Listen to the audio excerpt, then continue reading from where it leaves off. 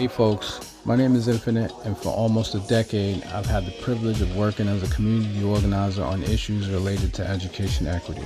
Many years ago, one of my favorite community organizers of all time, Bob Moses, warned that in our country we've been running a sharecropper education, meaning that the education we usually wind up receiving in our public schools is largely predetermined and based on the family we're born into. And if we carry that forward into the information age, then we'll have serfs in our towns and cities, just like we had serfs in the Delta, Mississippi during the industrial era. This is the huge challenge facing our country, he said. This prophecy by Bob Moses is now upon us. Welcome to Back to Freedom School, a deeper dive into education equity in the state of Vermont, where we'll be discussing issues like school funding, literacy, labor, community schools, and the various ways that white supremacy culture shows up as one of the root problems in our public education system. Thank you for listening.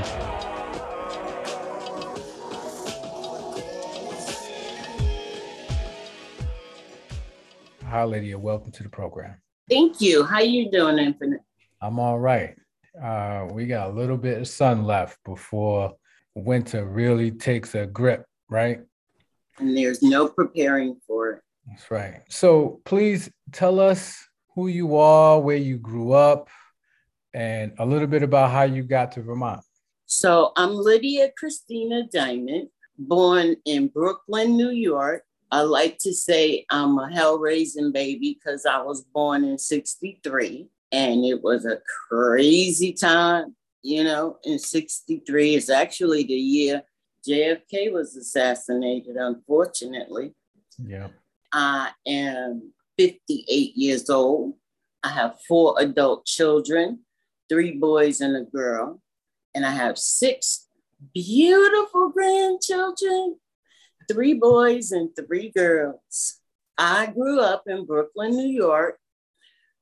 We lived, I want to say at every corner of Brooklyn, except for like Sheepshead Bay, Bay Ridge. Those is more so white neighborhoods. Yeah. I've been in the state of Vermont 25 years. Wow. Almost half my life. So I have to admit, I'm officially a Vermonter. Mm-hmm. Don't tell nobody else. When I was a kid in Brooklyn, I was part of that group of children fed by the Black Panther Party. And, I take pride in that because that still goes on today, helping to feed children breakfast. It's the most important meal of the day. And even when I got to elementary school and the Black Panthers fed us, it was still a revolutionary time. What's his name? James Brown song. Say it loud. I'm black and I'm proud. Mm-hmm. I remember that being like a anthem for us as a kid. Mm-hmm. Growing up in Brooklyn was hard. And why I say hard is because there's so many people in that one borough. And one of the things that I was never comfortable with was, how you live on top of one another, basically. Yeah. So when I came to Vermont, I struggled to adapt here. Mm-hmm. Whereas my children adapted immediately. I was upset with them, like, really? Y'all like it here? But for me, as an adult, it was too cold, too quiet, and too white. Mm-hmm. And I struggled. One other reason why I came here was because I was struggling with addiction, crack cocaine addiction, which I personally think was worse than the opioid crisis. But they're so different because of who is being helped, who's being talked about, who's dying, who's addicted. So that's how I came here. My mom was the first one to come here. She came here for a 2-week visit. A friend of hers lived here, Miss Cat. And after that 2-week visit, she came back to Brooklyn and said, I'm moving to Vermont. And she did. But she had my children, custody of my children at the time. So that's how I followed. We've been here since 94, 95. All 6 of my grandchildren are born here. We have an entire new generation born in the state of Vermont. I have a lot of family here. You've been here for a long time. You've been involved in a lot of work. I've known you somewhat. We met before there was a lot of work being done around racial justice activism and organizing. And so I'm curious, about that work and, how that work has changed over time in terms of racial justice work. What was your experience like in that work before Black Lives Matter existed? Well, that's a great question. A film comes to mind that came out recently. Debut director Regina King. The name of the film is One Night in Miami. And it's Muhammad Ali, well, before he was Muhammad Ali. It's Malcolm X, Jim Brown, who I learned so much about that I'm not into the football and whatnot. And then there was, what's his name? He sings, Sam Cooke. My point is that this film showed how Black people advocated for Black people before they even knew what the word advocating means. I had to learn to advocate for myself when I got here. And how my very first lesson was my very first apartment after getting my children back. So when I moved from that first apartment, going to a bigger and more beautiful place, my landlord said to me, Lydia, you didn't pay a security deposit of $750. So I said, that's not true. And I could prove it. It said so in my lease, I paid a $750 deposit, but he didn't want to return my money. And I read the laws, and it said that if he didn't return my security deposit in 30 days, I could sue him for double and court costs. And so that's what I ended up doing, suing him for double and court costs. And I won. Thank God I won. Because this man, he looked at me as if I was just this dumb Black girl from New York who probably didn't know no better. But what he found out was I could read. After that, me and my 2 youngest ones, we moved to a bigger, better place right on Pearl Street in Burlington. Brandon had been spit on and called a nigger in school. And the principal at the time at John J. Flynn said that in order to call it racial harassment, it would have to happen 3 times. And she was wrong. There was a learning lesson for all involved, because for me, the principal saying that showed how ignorant she was to her position of being responsible for all these children, but she had no clue what to do with this racial incident. So, a big group of community, school, workplace folks got together, and I actually led the group by creating AWARE. It's AWARE, and it stands for A Work Against Racism Everywhere. Which brings me back to, when I first was born. I was born in 1963, but the Civil Rights Act wasn't enacted into law until 1964. So, I say that because, when I was born, we didn't have the right to vote, and that's like a learning lesson for my children. as far as voting goes in Black history, as far as a work against racism everywhere. Those small lessons can take you a long way. Yeah. And so what was that work like with Aware? It was hectic, Infinite. It was hectic because it was such a large group of people, but some people you knew that they had your back, that they were your ally. But then there were other people who was going to fight you tooth and nail and never agree with anything, just want to disrupt, cause confliction. But there are people who really do want to work towards change. And those are the people I seek out and want to collaborate with and helping our people to grow, to learn how to do better, to do good, so that they can be happy and successful in life and not concentrating on, stupidness. Right. It wasn't a job that I would have selected for myself. It's a job that selected me. I see. And so now today, do you feel like you have a role to play in your grandchildren's education? What do you see as your role as a grandmother in your grandchildren's education? Aware is about dismantling racism, especially in our schools, because racial harassment is traumatic. It's not like you fall and scrape your knee, it heal up and you're okay. Racism is you fall and break your knee and you have pain on a daily basis for the rest of your life. It can be, a small ache.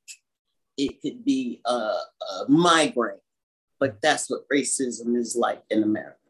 Yeah. And we all have to take responsibility on dismantling it. Mm-hmm. And how do you see that happening? Through education, because nobody's born, a hater or born racist. I truly believe it's a learned behavior, but it's generational hate that's so highlighted, today. It's like the wheel keeps going round and round and we can't get off. Mm-hmm. Racism, it manifests itself in so many different areas, in so many different ways. Look how they done cloned the name Karen, and she's so popular now because that's that white lady who called the police on you for tying your shoe in the supermarket. Mm-hmm. Racism is subtle here in Vermont. It's like you're born into the world. You first start learning at home. If you are toxic white, you training your children to hate from day one. And then they training their children to hate from day one. And it just goes on. And that's how it's generational. Yeah. I'm always advocating against racial harassment in our schools because it's generational for me.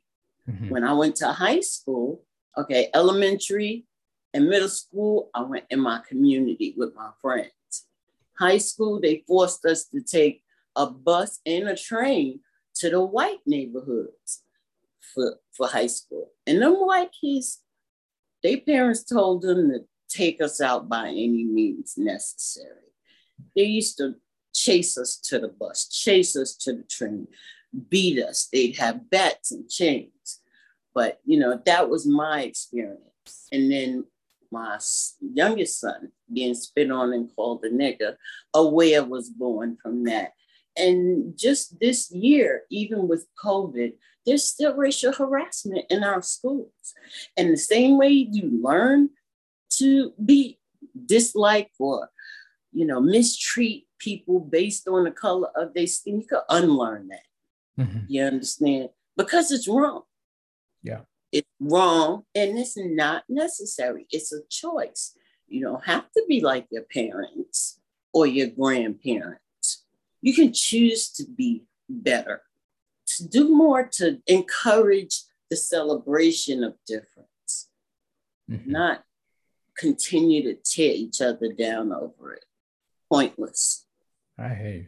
And so is that, I just want to make sure I'm hearing you correctly in terms of your role in your grandchildren's life as they are navigating through racist school system, whether it's explicit or implicit. I'm hearing you say that part of your role is to educate people around anti-racism. Absolutely. And that includes my family. You know, my son was recently beat up by 4 white people, yet he was the one who got a citation and a ride to the hospital by ambulance, a tetanus shot, 5 stitches. The system is broke and we need to trash it and start over. Any ideas of what that might look like? If you had a magic wand, what changes would you wave into existence to improve our public school system in particular? First thing first, no judgment. Stop judging each other. And when people are genuine about doing the right thing and loving each other, we can do anything. The school system is broken like the criminal justice system in this country. The foundation is hatred. We can dig all of that mess up and incinerate it so it never comes back. But my grandchildren are, I have 4 of them. Well, Brooklyn is Black, white, and indigenous. And then my other 3 grandchildren are biracial. Their moms are white, my sons are Black. And so now there's new lesson there because I'm the matriarch. And my responsibility is to continue to educate from within the home as well as outside the home. My grandchildren, I'm their Black history. I'm their Black history like their parents, and it's not just Black history now, it's BIPOC history. I'm trying to get used to that new term. Black, indigenous, people of color, BIPOC history. Like my oldest grandson is 16. And he asked me once, Nana, why Lee look white, his cousin? I said, well, her mom's white. And she just looks more like her mom than her dad. Mm-hmm. But if your child's not comfortable enough to have, these awkward conversations, then you're not helping them to grow and to make good, healthy decisions for themselves. Yeah. So that's my role. You also just recently accepted BIPOC community organizer position. I sure did. I'm excited. I was accepted for the BIPOC community organizer position. And it's all about not just social justice, but environmental justice as well. Mm-hmm. Like if you're paying attention to, there's a lot of horror stories now about not being able to get cars if folks want to buy cars. But I feel like there's already been a decision made that we're going from gas to electric. Mm-hmm. There hasn't been a conversation, but the decision has already been made that by a certain year, all cars will be electric. Climate change. There's just so much justice denied us. Do we not get in another planet? So if we don't take care of this one, we screwed. Right. And we got plenty of that going on. Yeah. And so is that what this community organizer position is about? Yes. And I'm also planning for Black History Month upcoming for 2022 that I want to celebrate Black women. There's a Black family here in the state of Vermont called the Clemens Family Farm. I'd like to celebrate them as well. They provided this community with so much history and so much love and so much. They are the epitome of survivorship. They've been here all my life.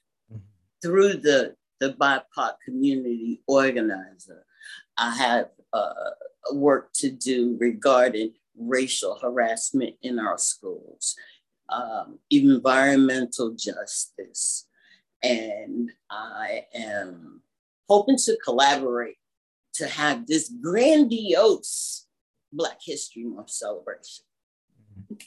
Okay, that sounds exciting.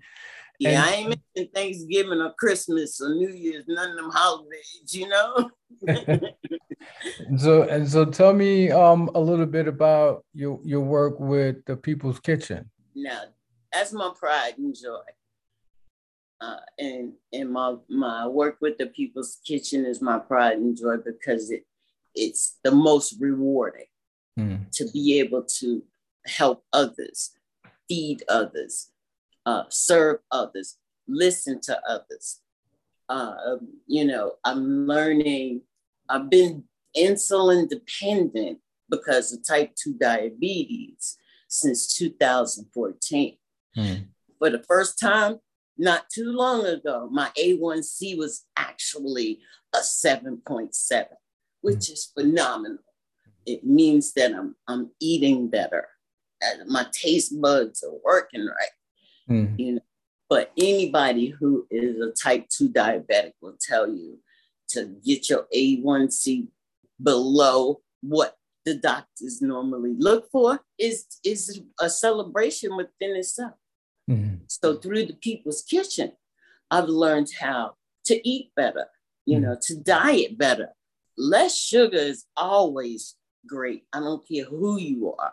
Yeah. But I've also learned a sense of community, a renewed sense of community, interacting with people, just people, hungry people, homeless people, being on the front lines of the movement in Battery Park. That was phenomenal, you know, because you've got all these different walks of life together, united to advocate for better policing in the community.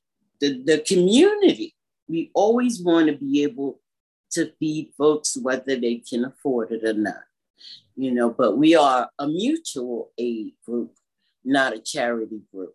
And mutual aid means that even if you don't have the ability to pay, you can volunteer for an hour. So it's not always about charity. Right. It's more so about give and take. And so in a broader sense, what do you see as some of the challenges and opportunities in Vermont schools in particular as we move through this COVID thing, as we face, you know, challenges around, you know, how to deal with racial equity?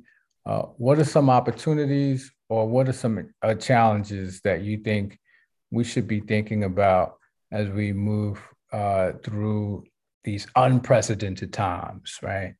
Well, the challenge of COVID is a challenge within itself, you know, but we've learned that we have to mask up and sanitize. You know, that's become part of the norm now.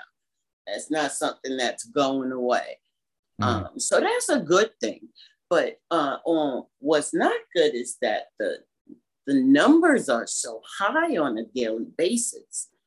You know, there was a huge focus to hit 80% vaccinated, you know, not long ago. But even with that, people are still dying, you know. And so COVID has taken a lot of resources and focus away from people who like you can't see your doctor for 3 months, your asthma doctor, because the hospital's overwhelmed, or there's a nurse shortage. I feel like we have to start having like a backup plan, so to speak. Your backup plan got to have a backup plan. But when it comes to the school system, I think that it needs something completely new, not the same old wheel. Like when it comes to culture, if you only have a little bit of culture in your school system, then you have to take what you have and make it grandiose in order to reach the hearts and minds of folks who need to see this is for the greater good, or having these 3 protocols to respond to a one child calling another something derogatory. Here's what you do. These 3 simple steps can cover, so much, because no child should ever hear from an adult who's responsible for so many. I don't know what to do. Or something ridiculous like, oh, your son got to be spit on and called a nigga 3 times in order to call it racial harassment, which is ridiculous. Yeah. So any final thoughts or words of wisdom in terms of opportunities and what you'd like to see? One of the things that I love about being a part of the People's Kitchen is that I feel like I'm a part of something greater than myself. It's not about me. It's about me doing something good for somebody else, or for a child who needs a coat, or picking up from school, or diapers, which is something that is a mutual aid thing that we do through the People's Kitchen. I've met so many, like the Somali girls. Oh my goodness, they are great people. It's what's sad is that when people come here from other countries, people who look like us, they told we the villains. Don't conversate or don't try to get to know them. Stay away from them. They're dangerous. And that's a lie. Yeah. We've been in this country our whole lives just trying to maintain or succeed or make a difference, but we're not always, it's not always recognized as such. Yeah. If people are curious about, they want to learn more about the People's Kitchen and how they might be able to help, where should they go? We are on Facebook and Instagram. Okay. You probably know somebody that knows somebody that knows somebody that know us. Yeah. And if there's a need and we able, you got it. Okay. That's all I have. If you don't have it, if you need no final thoughts, I really appreciate you taking the time. And maybe we can do this again. Sounds good to me. And I appreciate you, good bro. I truly do. All right. Thank you, Lydia. All right. Later. All right. Take care. Thanks again for joining us. If you have any questions, thoughts, or suggestions about anything you heard, please feel free to reach out. You can contact me at infinite@voicesforvtkids.org. You can also visit our website to learn more about our work at voicesforvtkids.org. Shout out to Mike Device with the timeless instrumentals and Athena with all the technical support.